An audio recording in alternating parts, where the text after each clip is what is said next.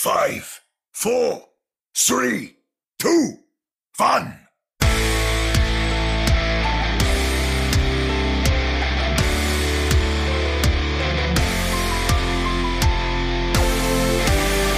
Welcome to a bonus episode of the Ready, Set, Pwn podcast, your premier podcast for the Vancouver Titans, the Toronto Defiant, and for today, the Overwatch League.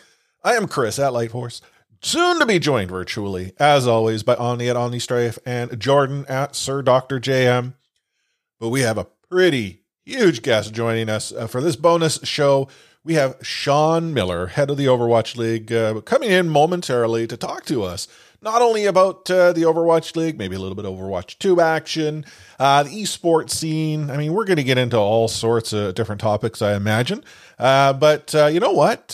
No sense keeping you waiting. Let's bring them all in. Bring it on! I live for this! So I'm pleased to be joined by someone you probably already follow on social media. You might know of him. His name is Sean Miller. He is the head of the Overwatch League, and he has graciously accepted an invitation to join us, which, to be quite frank, shocked the heck out of us. We thought, hey, let's ask the question, because what's the worst that can happen is someone says no. Them actually showing up. Oh my goodness, what do we do next? But, welcome, John. Thank you so much for having me, you guys. Good to be here and excited to just talk about OWL, Overwatch, and life, however we want to do it. So thanks for having me. Cool. So, I thought we could, dive right into the conversation and get to know you a little bit before we get into the Overwatch side. And, being the, prolific podcaster that I am and, person who amps things up on social media, I did a little digging, this investigative reporting that us content creators do. And I stumbled across your LinkedIn profile, and you have a very strong background in finance. And, I'm curious, how does someone who has this background in finance, find himself into the world of esports? I ask myself that, and many other people ask myself that all the time. So it's a very astute observation and very good investigative work there, Chris. Impressive. So a couple of things. Like, first, Overwatch, just as a game, holds such a special place in my heart, and just genuinely. So my first daughter was born January 2017, right, which is just right after Overwatch came out. And so naturally, like, when you have your first kid, especially, you kind of your evenings and your life changes drastically, obviously. And Overwatch was kind of the thing that, like, genuinely kept me. I still don't know actually if I'm sane right now. I like to think I am, but it kept me sane throughout those early, months and years of my daughter's life. And that period and having Overwatch attached to it will always be there. And so, I was working as you could see on my profile, at a bank and finance, and that's when I ended up going out and getting an MBA back on the East Coast. Mm-hmm. And while I was there, it just kind of hit me like I could keep grinding away at things like finance or whatever, or I could go do something that I found a genuine love for. And so Blizzard got to be on the top of my list. It just happened to be that the Overwatch League was in its inaugural season during that time. It was 2018, and I was looking for an internship, and I thought, you know what, this looks pretty awesome. And so I interned at the league in 2018, and have kept coming back since. They haven't been able to keep me away, even despite a couple of back and forth of different stints. And so also just esports generally, I'm a pretty competitive person and have liked sports. And so it's just found this niche for me personally that work doesn't get boring ever anymore. It's just fun. Yeah, I will admit, if I could somehow translate podcasting into a full-time day job that not only paid the bills, but put a little away, I would be happy. Instead, it's now a hobby of mine that I continue to do. But I I was curious, like when you sort of, got to do more of what you were really enjoying and you found it, like, how did this sort of evolve? Because you sort of started on the operations side, I think, within the organization. And then, just over the course of this past off season, the head of the Overwatch League, was that sort of a conversation where like, hey, Sean, we'd like you to do this? Or was it sort of an opportunity like, hey, I'd like to do this? And you sort of threw the hat on it? A little of both, I'd say. So my first boss at the Overwatch League was John Spector back when I was an intern. And I think from the get-go, me and him and the rest of the team broadly have always connected really well and worked really well together. And so throughout the years of when I was there, you're right, I was doing more kind of product strategy type things. So actually Pick'ems, as we know them today, was like one of my intern projects. Not exactly how it looks today, but like that's kind of one of the things I was working on. And then you're right, when I came back the second time, was working both on like designing the formats and the season structure and the schedule, but also helping all of our franchise teams with their business operations, their sponsorships. It's called Teambo at the league. So that's the function. It's very much like how the NBA runs their own Teambo. And so as kind of those experiences developed, as we worked closer and closer together, like co-streaming was very much a pet project of mine and a few others at the league when I was there before. We all just developed such trust for each other. And then when John realized that he had a great opportunity as the commercial lead for the Overwatch franchise, and we had been keeping in touch all last year, it was just kind of a natural conversation that happened between us. And Sean, you should think about coming back. And so I did. And I'm 7 months in now, I guess, and still don't really feel like I've in any way filled the shoes that John left me. But I think we're doing well, and so far the season has gone better than I expected, frankly. So good to hear. Before we actually get into the season, one other question I had for you, and it's more about the esports scene. I mean, I find that the esports scene is an amalgamation of people that come from different backgrounds. There are some who grew up in it. I know as far as demographics concerned, the Atari didn't have an esports scene when I was growing up, so it took a while before I could get into it. But, to yourself specifically, I mean, what's the most surprising aspect of this esports scene? Yeah, it's funny. You didn't have Pong tournaments back in the day. Oh, well, I mean, we might have, but it would have actually been a physical table with two physical paddles. Yeah. There you go. It's called ping pong. That it's actually there you go. No, so I think there's a couple of really surprising things, and actually, as you were saying that, if I can go off the cusp a little bit, I remember one of my most like grassroots level. I love Super Smash Bros. And I can be a fairly annoying NES player, but I think it was for my 22nd birthday or something. That's exactly what we did. We had a Super Smash tournament. It was a pay to enter tournament. And that was like, anyway, your comment about Atari just reminded me of that. I hadn't thought about it in a long time. But how'd you do in the tournament? I think there was like 15 of us maybe. And I think I took 5th or 6th. Okay. So, respectable. Yeah. Respectable. There were more annoying Lucas players than I was, so they won. And in fact, during my MBA, man, I'm really going off the riff here. I set up the first inaugural Duke UNC esports tournament, where we got both teams together in an environment on campus and duked it out. That's a terrible pun, but. Yeah. The surprising things to me about esports are, I remember when I first went to an esport live event, like, at a professional level, with the Overwatch League when we had our Blizzard Arena in Burbank. And I knew that like people were going to be excited. I knew you could see it on broadcast. You kind of get the sense of like there's a certain level of passion and excitement that players have when they go watch their game be played at a professional level. And but I think I was very surprised at actually the level that they were at. They were higher and more excited and more passionate and had crazier science, like all of it that I didn't expect.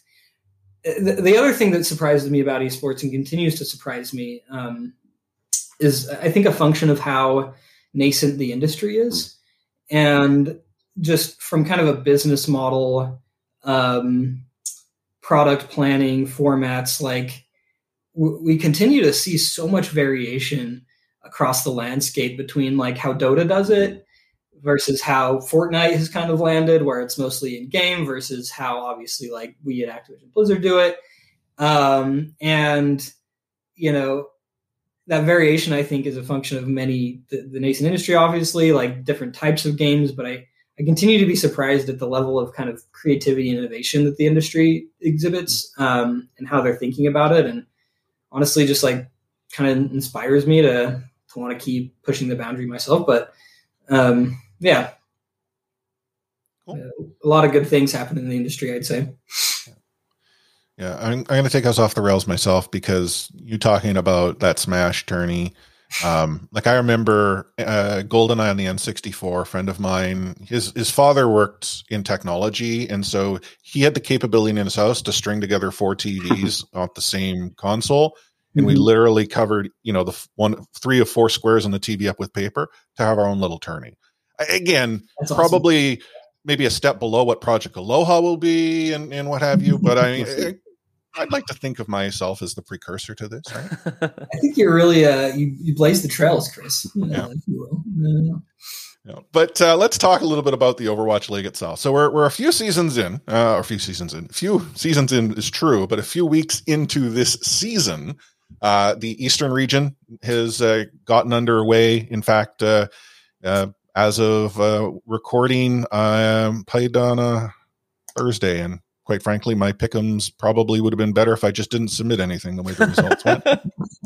You're at negative like I am at this point. Yeah, it's just, you know, we talked about this on our show. Pick'ems is a big thing between the three of us. Jordan and Omni are up there, me not so much. But our pick'ems aren't playing out maybe as we had hoped. But I actually wanted to ask you this question as a sort of, you know, look at the season. Has everything sort of been playing out as intended? Or, you know, and I think it's fair to say, I mean, you've had to pivot what we've seen go on sort of in the Eastern region within the situation with the pandemic there. Today, you know, the video came out with the update that Project Aloha will be brought back because of the limitations on travel and what have you. Makes a lot of sense. So I think, you know, we're seeing things pivot on the fly, but are we still in this state of flux, do you think? You know, every time, and this goes back to 2020, I'm going to take us back a minute to literally when it was me, John, and a few others during the pandemic. Like, and we all thought, yeah, we're going to be a couple weeks out of the office, like, see you soon. And we found that the more time went on, the worse that we were at predicting literally anything. And I kind of feel like we're largely still in some version of that today.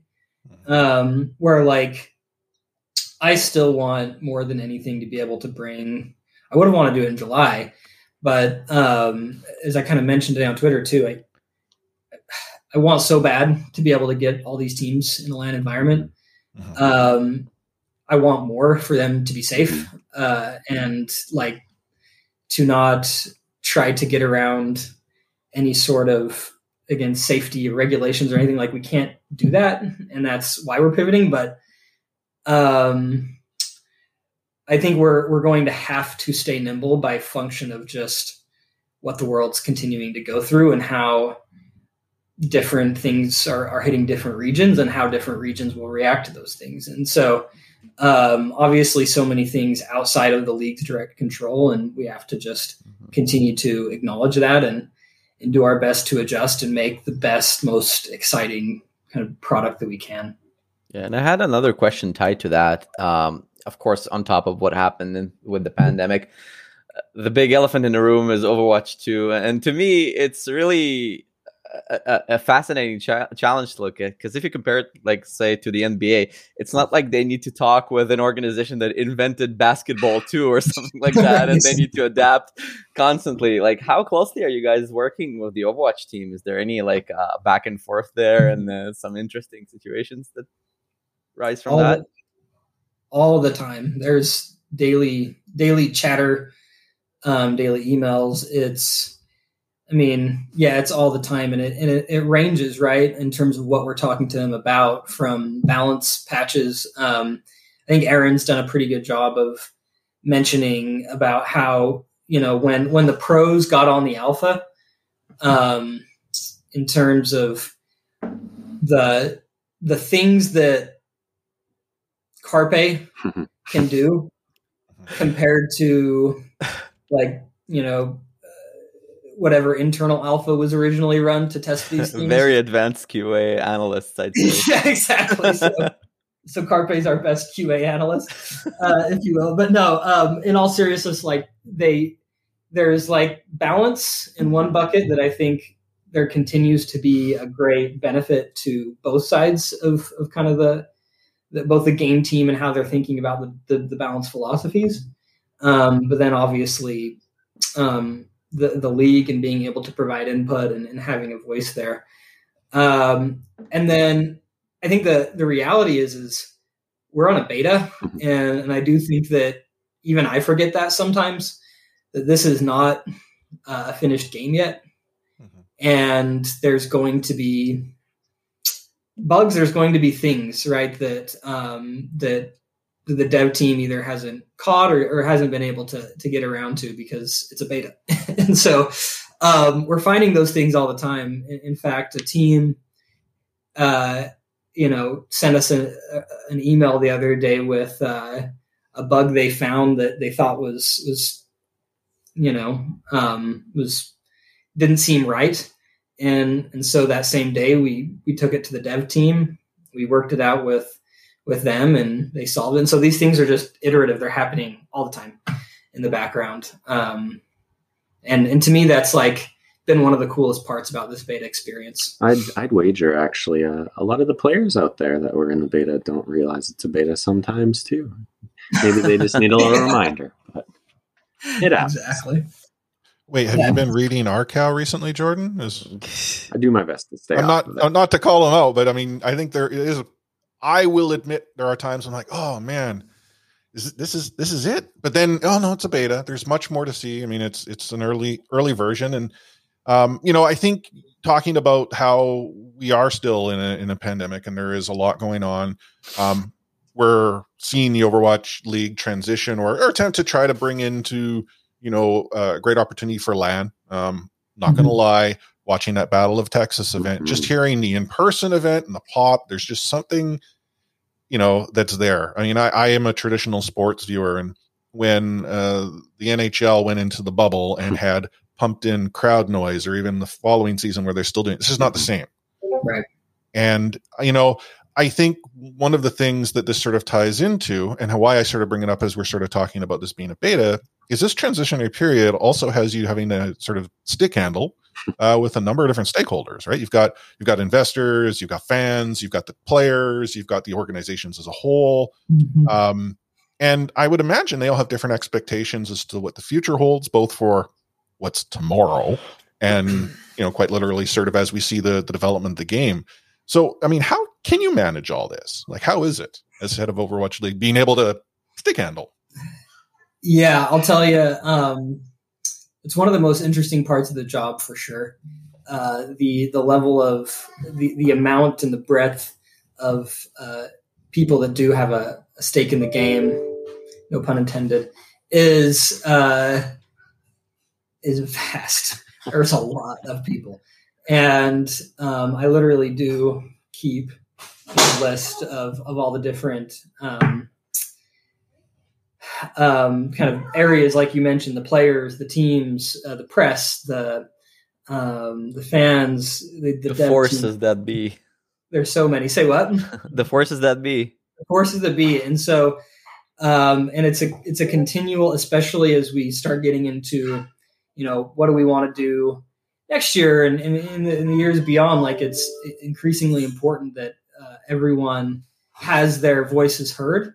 But at the end of the day, like, we're doing this for fans, and for the players are, like, I'd say the two most important, right? Because we're celebrating the players because of how skilled they are and their commitment and their dedication to the game.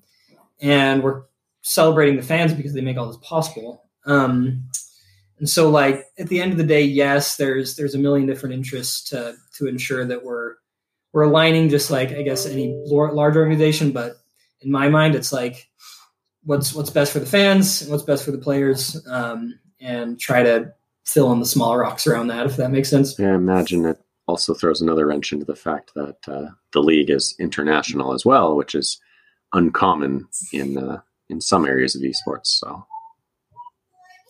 yeah, the global league nature is unique. You're right, and I think it's really, really exciting, frankly, that we can celebrate these matches in the East to the exact same kind of level that we can in the West, and I think that's frankly a differentiator for our league.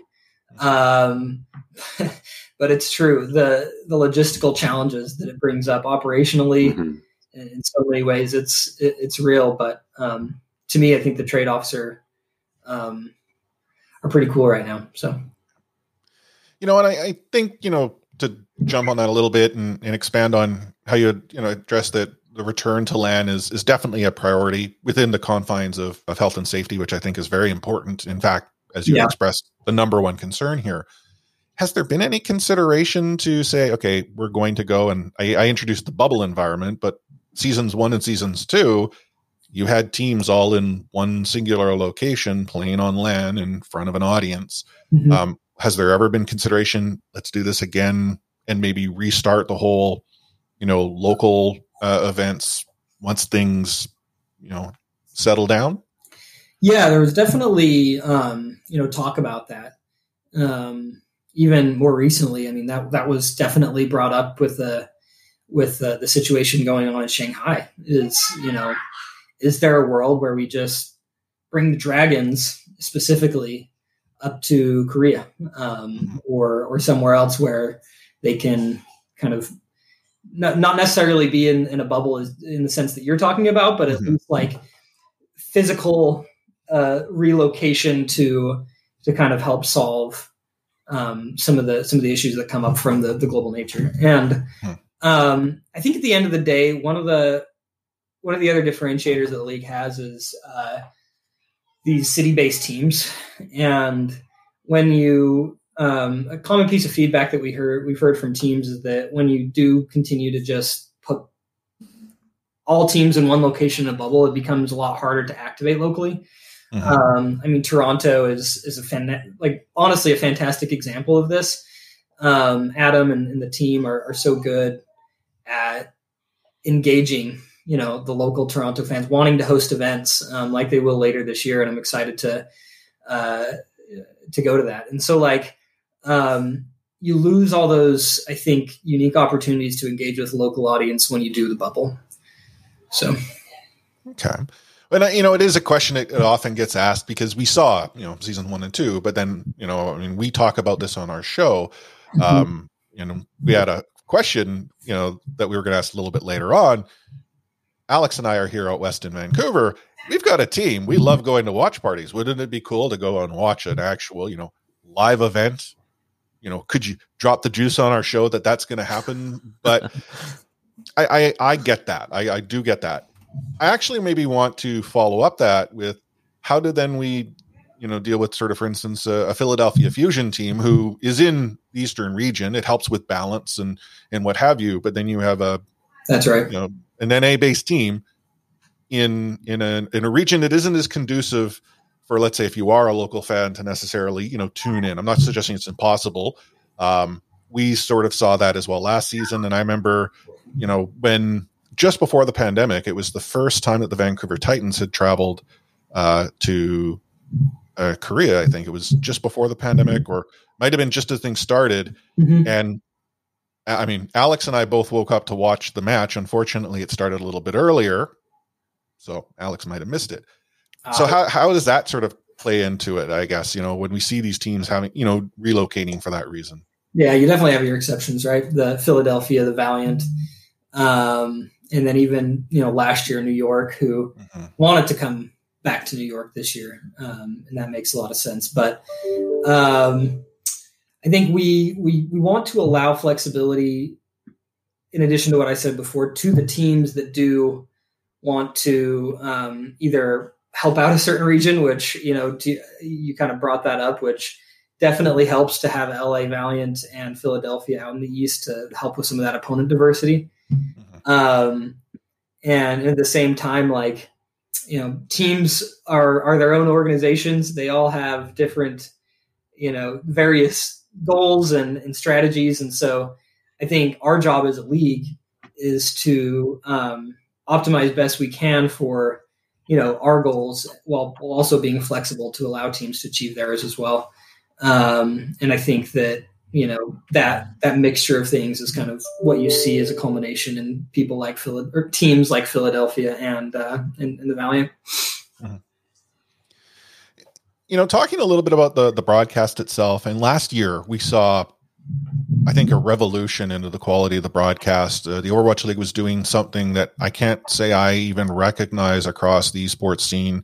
If I think about the playoffs and the grand final, having this fully virtual studio, it was slick. We see a return to sort of the broadcast studio being in I guess a trailer on the campus. I don't know how to describe it. I'm not trying to sell it short. It's a mobile studio. A mobile studio. Yeah, there you go. But there've also been, in the first couple of weeks, some hiccups in production and all of that. And I think it would be, wrong for us not to ask, why change something that was working? Or is it just about trying to find the balance and here's an opportunity to try to bring back to normal, and there would be hiccups as a result? Yeah, I mean, there's nothing kind of like the live events thing. And I know, talking to Zoe and reinforcing Custa and Danny, there's just nothing like fans being together. In fact, I was just catching up with Zoe yesterday, and she was mentioning to me, there's nothing like them being together either. I think the ability to build chemistry, to have moments that are a little bit more meaningful than you could get by looking at a little monitor up there and pretending like Reinforce right next to you. Driving to the side of the monitor. Exactly. Just adds that extra layer of human element, right? And it's to me falls under this kind of umbrella of there's so much more reason why we all like to watch esports than just headshot after headshot. Well, that's incredibly exciting and obviously a big reason we do, but it's not the only. And it's why, we make such a big push. We made such a big push during the pandemic, even for player interviews when that was hard. We wanted to make sure that players could get their faces on.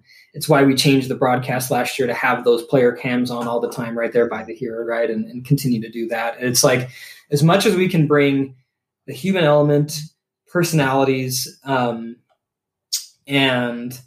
then to the extent they can be together, it's brought up a couple of hiccups that we've had to work through, and was not ideal. I'm super proud of the team that they worked through it, but at the same time, I think we want to continue to take this path of getting people in person when it makes sense. So, and another thing about the broadcast, and this is more a curiosity of mine, I got into the Overwatch League during Season 2, and one of the things that Season 2 provided an experience for someone who may not be completely in the scene was a connection to mainstream media. For instance, here in Canada, once a week, you got to see sort of an Overwatch League match of the week on TSN, in one of our two national sports providers. And for those listeners in the US, it would be equivalent to your ESPN. In fact, I think ESPN might have an ownership stake in TSN. We also saw the grand final broadcast during sports primetime on ABC, which I think was huge. Mm-hmm. You know, it's obviously pandemic occurs, so there's a change in plans. And I will admit, I kind of found it curious that, you know, one of the things that continued to run when all other sports had to shut down was esports, Overwatch League. Yeah. And there didn't seem to be, I'm not going to say a missed opportunity, but we seem to sort of miss out on that mechanism to connect to mainstream. So my question is, are there plans to try to get back into that mainstream space, or is it we've got an opportunity here with YouTube, and you know it makes better sense for us to focus our attention here?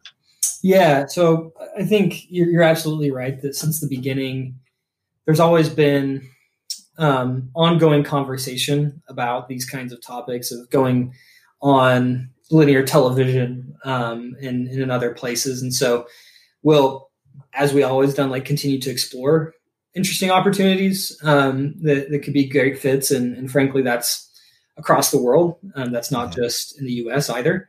And so, you know, we are happy with our current broadcast partner, YouTube, and others across the world, the partnerships that we have. But we're going to continue to stay open to those opportunities as they come up. Cool. So it's time for the tough questions. If you need a stand-up stretch and grab a glass of water, it might be it.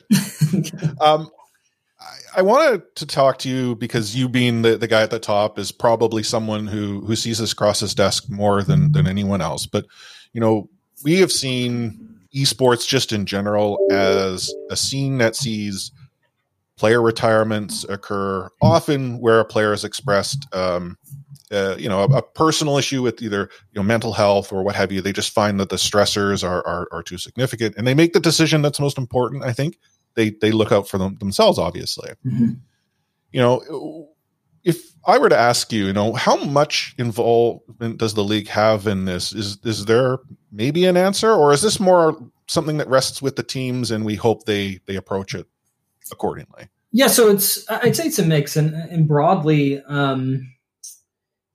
especially since the pandemic, right? Like mental health and general well-being has been very much top of mind for everyone, including myself. And like, frankly, I'm glad that's the case. I've personally been able to benefit from some of the programs and just learnings and education that are out there. And so I think that's great. And I think in the games industry in particular, you hear stories of crunch, and in esports, you hear about these things you mentioned about of really, tough schedules. And I don't think anybody truly comprehends like how much work these professional players actually put into their craft, and so I'd say to the latter part of your question there, like, it's a collaborative approach between the teams, the players, and the league. Like, we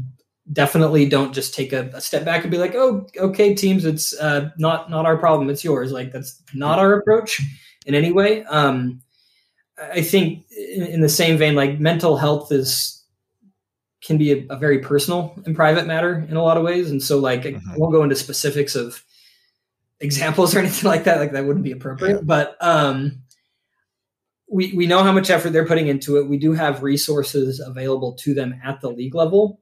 So like places, one example, places there can speak freely and confidentially with medical professionals. And then at the same time, the teams are just from a practical point, the ones closest to them every day, as close as we all may want to be, to all our great players. Like the teams are the ones that are there. And I think it has to be a team effort of taking care of each other across the ecosystem. And I think about sort of the resources that are available. Like, I know Vancouver had recently announced that they have a partnership or renewed a partnership with Adamas Esports. I think Adamas had also worked with, I want to say it was the Houston Outlaws.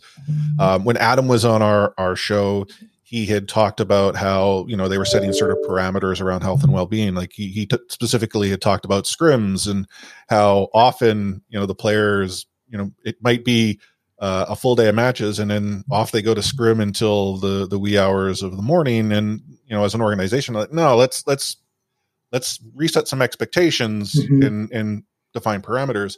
Has there been any discussion sort of at a league level to sort of set a framework where, okay, here's this sort of the bookends or what have you, and then allow the teams to work in it? Or is it still more sort of, hey, each team knows their situation best, we're maybe pointing them in a direction, but they can determine how they approach it? Yeah, I appreciate the Vancouver.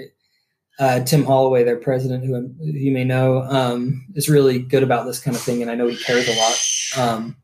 Oh man, my 2-year-old just screamed really loud. I don't know if you heard that, but hopefully all the viewers at home like screaming 2-year-olds. We all have small children, so I'll say one thing that we did last year, and we're working through nailing down what exactly it looks like this year. But we did do some amount of forced breaks after each tournament. So I don't know actually if a lot of people know this, but we wouldn't update the patch. This is how we forced it. We wouldn't update the patch of the game on the actual tournament servers, right? To force teams to take a break, basically, because it was pointless for them to practice on an old patch that they wouldn't be competing on. And so, we're looking at doing that again this year. It's a little trickier again because we're on a beta, and you have to solve for both bugs and also giving players breaks because the whole beta situation. But I think there are still things that we continue to look at and do to force those breaks that are fair, that make sense, and that are agreeable to the teams and the players.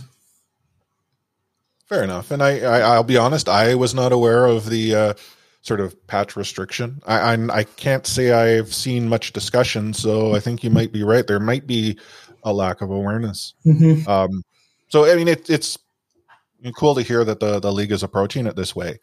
I mean, we talk on our show how mental health is very important, and like anytime a player were to step back to focus on themselves, I think that's the best decision.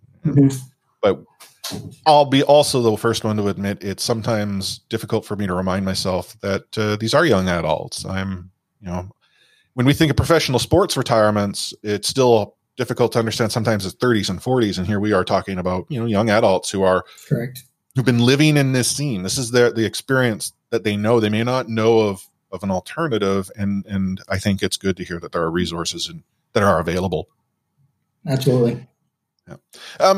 To sort of talk about this as another aspect, or sort of through another lens, one of the things that we have seen across, just the gaming industry, but I want to talk more about this esports side, are things related to player conduct, toxicity. Unfortunately, the Overwatch League has not been immune to some of these challenges over the course of the seasons.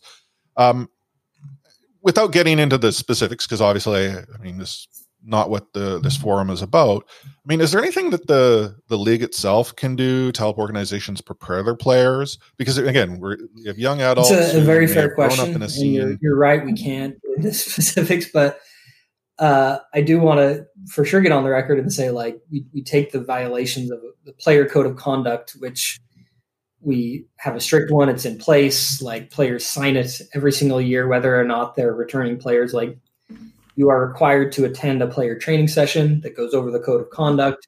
It has a very clear way of communication and reporting violations, whether it's yourself or somebody you see on your team or otherwise throughout the league. And so we continue to deliver those kinds of trainings and tools, as much as we can at the league level. It's very much, I think, like the question that you asked before as well on well-being, that the responsibility is on both of us in terms of the league and the teams. The teams, there's a certain level of trust that we need to also give to them to equip their personnel with resources and just trainings and tools to help these players understand, who, to your point, are young adults and they're wonderful, but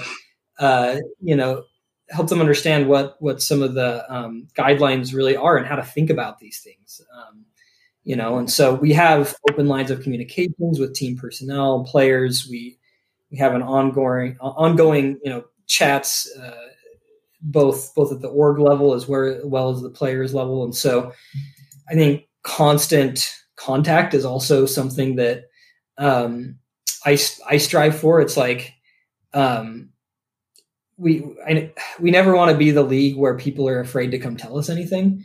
Like, people need to know they can trust us and that we're going to take action against things that do violate the code of conduct and are out of line. And so again, I think it's a team effort, and I am actually like proud of what the league has done. And it's not always perfect, I'm not going to say that, but I think generally of how we've been able to handle some of these conduct situations that we've seen in the past. So, yeah.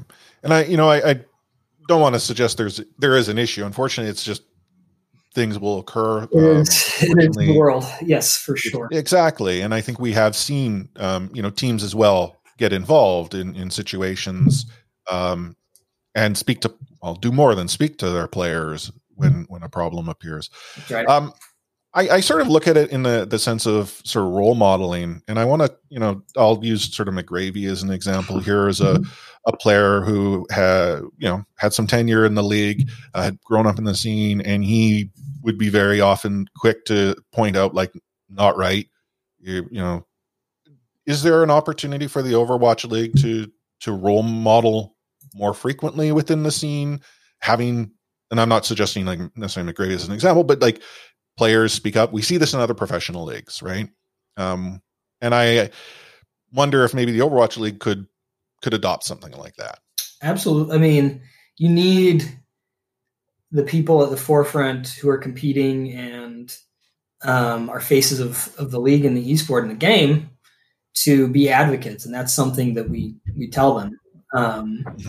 That was actually something exactly that I said in our player training this year. Was like, listen, there's a cycle here, and as people see you, they will think of the league, and they'll think of the game, and they'll think of Blizzard, and they'll think of esports, and it's like we're all in this together, first of all, and like the more you guys can speak out and be instead of just the silent consenter, like, be a vocal advocate for fairness and like inclusion and all of that, and watch your biases, then like the ship just rises. And so 100%, like, I'm all about that level of thinking, and we've definitely communicated that to the ecosystem as a whole in the past.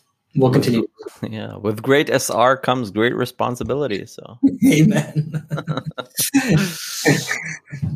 You can use that line in the Overwatch movie that will probably get produced at some point. I mean, Warcraft had one. Overwatch should probably be keyed up next. Mm-hmm. Getting back onto sort of some friendlier or easier topics. Let's bring you up north here to Canada. I mean, we obviously have the return to live events. Toronto's going to be hosting the Summer Showdown. Mm-hmm. I was going to ask, will we see you here? It sounds like you will be coming up, as you had mentioned earlier. I will be there. Canada's getting a pretty neat showcase, I guess, in some respects. We have a new hero in Sojourn. We have a map, Queen Street, or New Queen Street. We have the Summer Showdown taking place. Any chance, the West Coast, Vancouver, will get some love? I mean, we've talked about it on our show. I don't know if maybe we could pass this on to Aaron, but we've got the perfect route for an escort map through like downtown Vancouver, Stanley Park. Hey, I would love an excuse. I've been telling Tim this for years. I want an excuse to go up to Vancouver real bad, and especially if we can work out something where I can go skiing during the off days of the tournament. That would be my goal. But no, I mean, in all seriousness, like, the Titans have been awesome partners, and like, live events are opportunities for teams to engage. And I think making our first foray into Canada this year is an exciting benchmark, and I'm excited for Toronto, and we'll continue to have that partnership with the Titans, and see what happens from there. So. And sort of bouncing back to the East Coast into Toronto, I mean, Overactive Media, the parent company of the Toronto Defiant, have some big plans out east. One of them is building a esports. I don't know if it's still an esports specific facility, but it's definitely geared towards esports in mind, being slightly multi-purpose as to how it can be utilized. Mm-hmm. Is that something that you foresee as being also part of the league plans to have such facilities in the cities that teams reside, or is it just sort of a nice to have and we will work with whatever we've got? Yeah, I mean, I think it's incredible. Dallas is another team that that's been able to leverage that, and I think it's cool because it shows a real commitment to it is such a clear and compelling sign to me of an organization's level of commitment for the next. It's not a 5-year thing, right? This is like 10, 20. This means that you are in it for the long haul. And, I think having partners like that in the league that we could continue to work with to have these local activations, it's incredible. And we'd love for that kind of trend to continue on. I'm surprised Jordan hasn't asked you if Calgary is going to begin in an Overwatch League franchise. No, it's not worth Calgary. asking. Yeah. Number one next on the list. No, perfect. Confirmed. We're going to hold you to that. If you've seen us on social media, we have long memories here. As we look to sort of, wrap our conversation up here, who's your favorite hero in Overwatch? My favorite hero in Overwatch? It's a complicated question because my main is Rein. Okay, that's important. My main is Rein.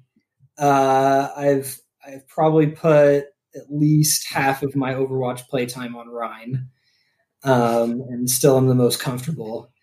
My favorite though, to play just for fun, I don't know. Doomfist is pretty fun. What, you're saying Rein isn't fun?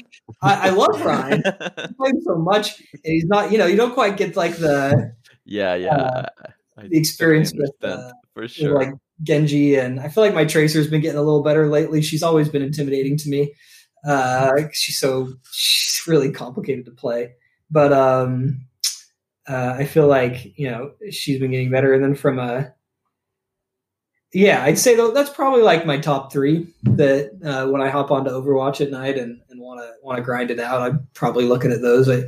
I keep thinking that someday I'm going to be better at Hanzo than I am, and I keep playing Hanzo, and I still can't hit the headshots that I think I'm supposed to hit. So I think I might just have to, either keep trying or switch over to Junkrat. Yeah, what's this group's favorite Overwatch heroes to play? Well, seeing as I call our podcast the best one with a catchphrase, I am known as a Reinhardt is the answer to all problems. You need more support, need more Reinhardt. Not enough damage, need more Reinhardt. You need a meat shield. That's not Reinhardt because I'm just driving in with my hammer and he has the hammer to every nail, if you will. Exactly. I mean, I'll admit in the last patch of the beta that we got to take part in, Kick Yada really intrigued me. Yeah. But I think my team would probably not like the fact that I'd be up there with our main tank trying to kick people. Mm-hmm. But hey, I mean, Kick Yada is just. I'm pretty excited to see Aim God and others on the Kick Yada this next tournament cycle. It's gonna be pretty fun. Yeah, for me, I'm playing projectiles. Always have been enjoying the Pharah Hanzo. Although now with Overwatch 2, I've been transitioning a little bit to the Genji. It's been so much fun. Yeah, it's awesome. Yeah, I've usually stuck with support, so Ana. But if I jump over, jump over to tank, then I'm going Winston for sure.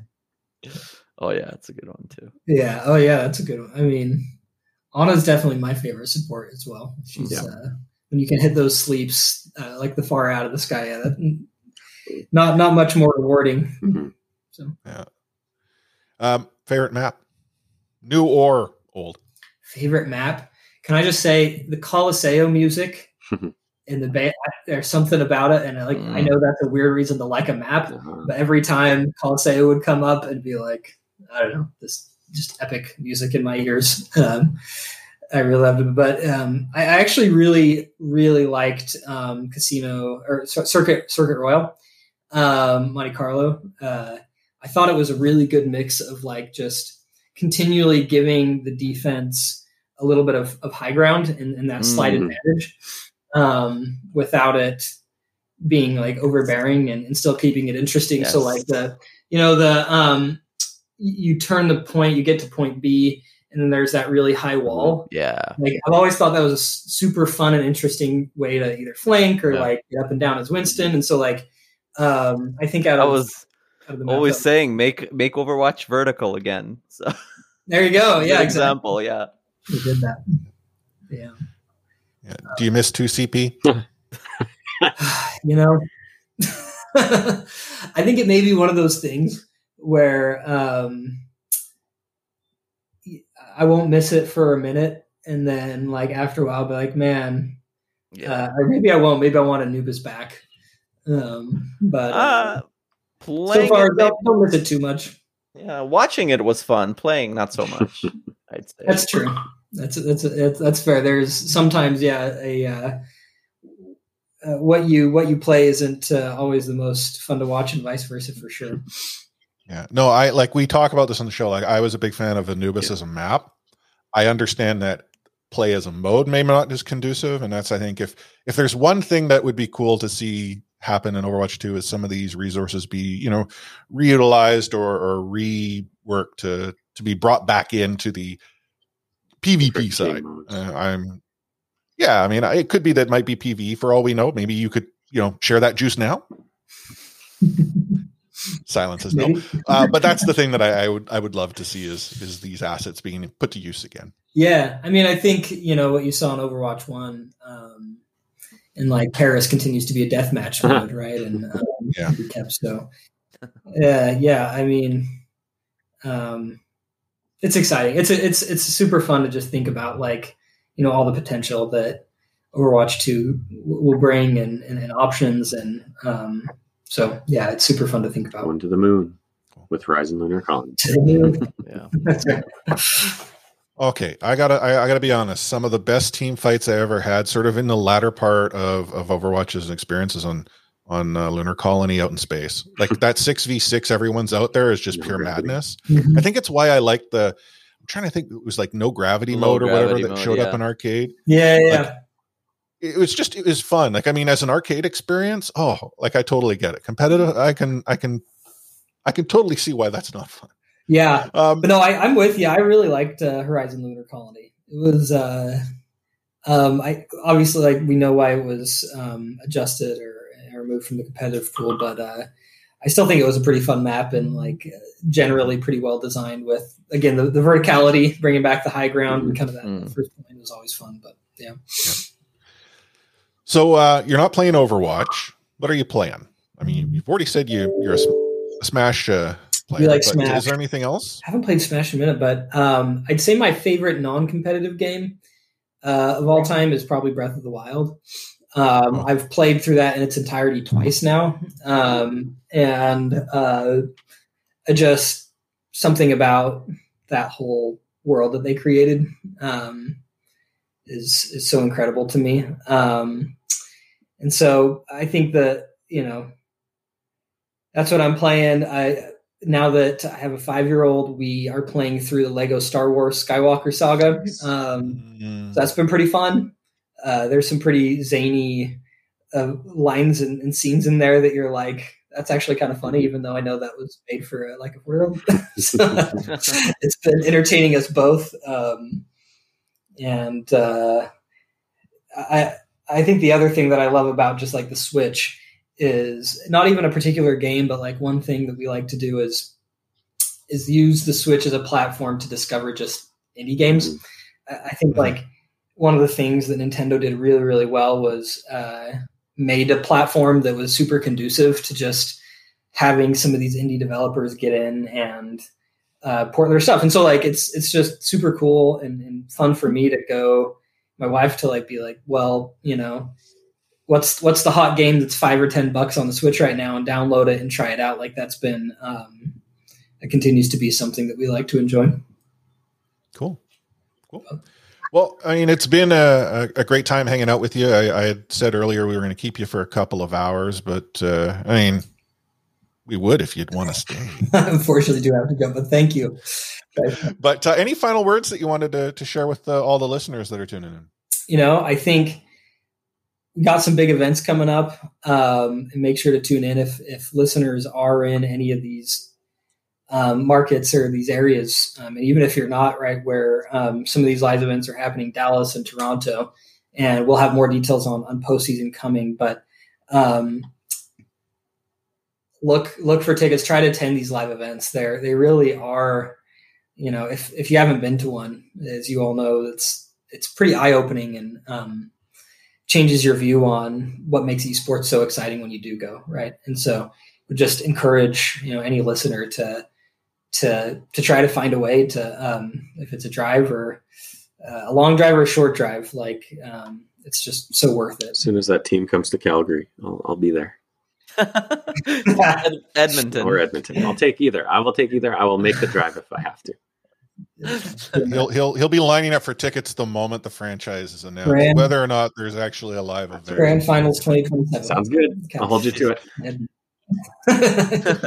Yeah, so we've been talking to Sean Miller, head of the Overwatch League. You can find him on Twitter if you haven't already followed him. He is at Sean_M Mills. That is 2 M's. But again, Sean, thanks for taking time out of your busy schedule to join us here at Ready Set Pound, and hopefully we can talk to you again later on as the season unfolds. Yes, likewise. Thanks so much, y'all. Appreciate it. Impressive, if I do say so myself. I have to admit that I thoroughly enjoyed having the chance to sit down with Sean to talk about the Overwatch League. And I wasn't lying when I said at the top of the interview that we were kind of shocked he even agreed to do so. As all of our regular listeners know, we usually publish a new episode each Wednesday where we talk about all you need to know about the Toronto Defiant and Vancouver Titans before we dive into the world of the Overwatch League and the game itself. Yet we just couldn't sit on this conversation until next week and decided to share it with everyone as a bonus episode as we head into the weekend.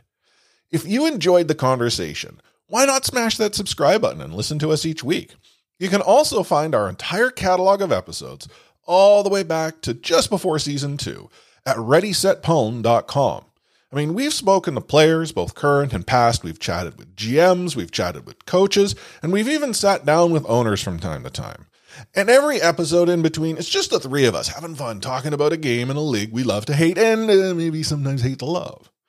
And if you want to share your thoughts on this episode, or pretty much anything for that matter, shoot us a note on Twitter at ReadySetPwn, or join RSP Discord, discord.io/ReadySetPwn.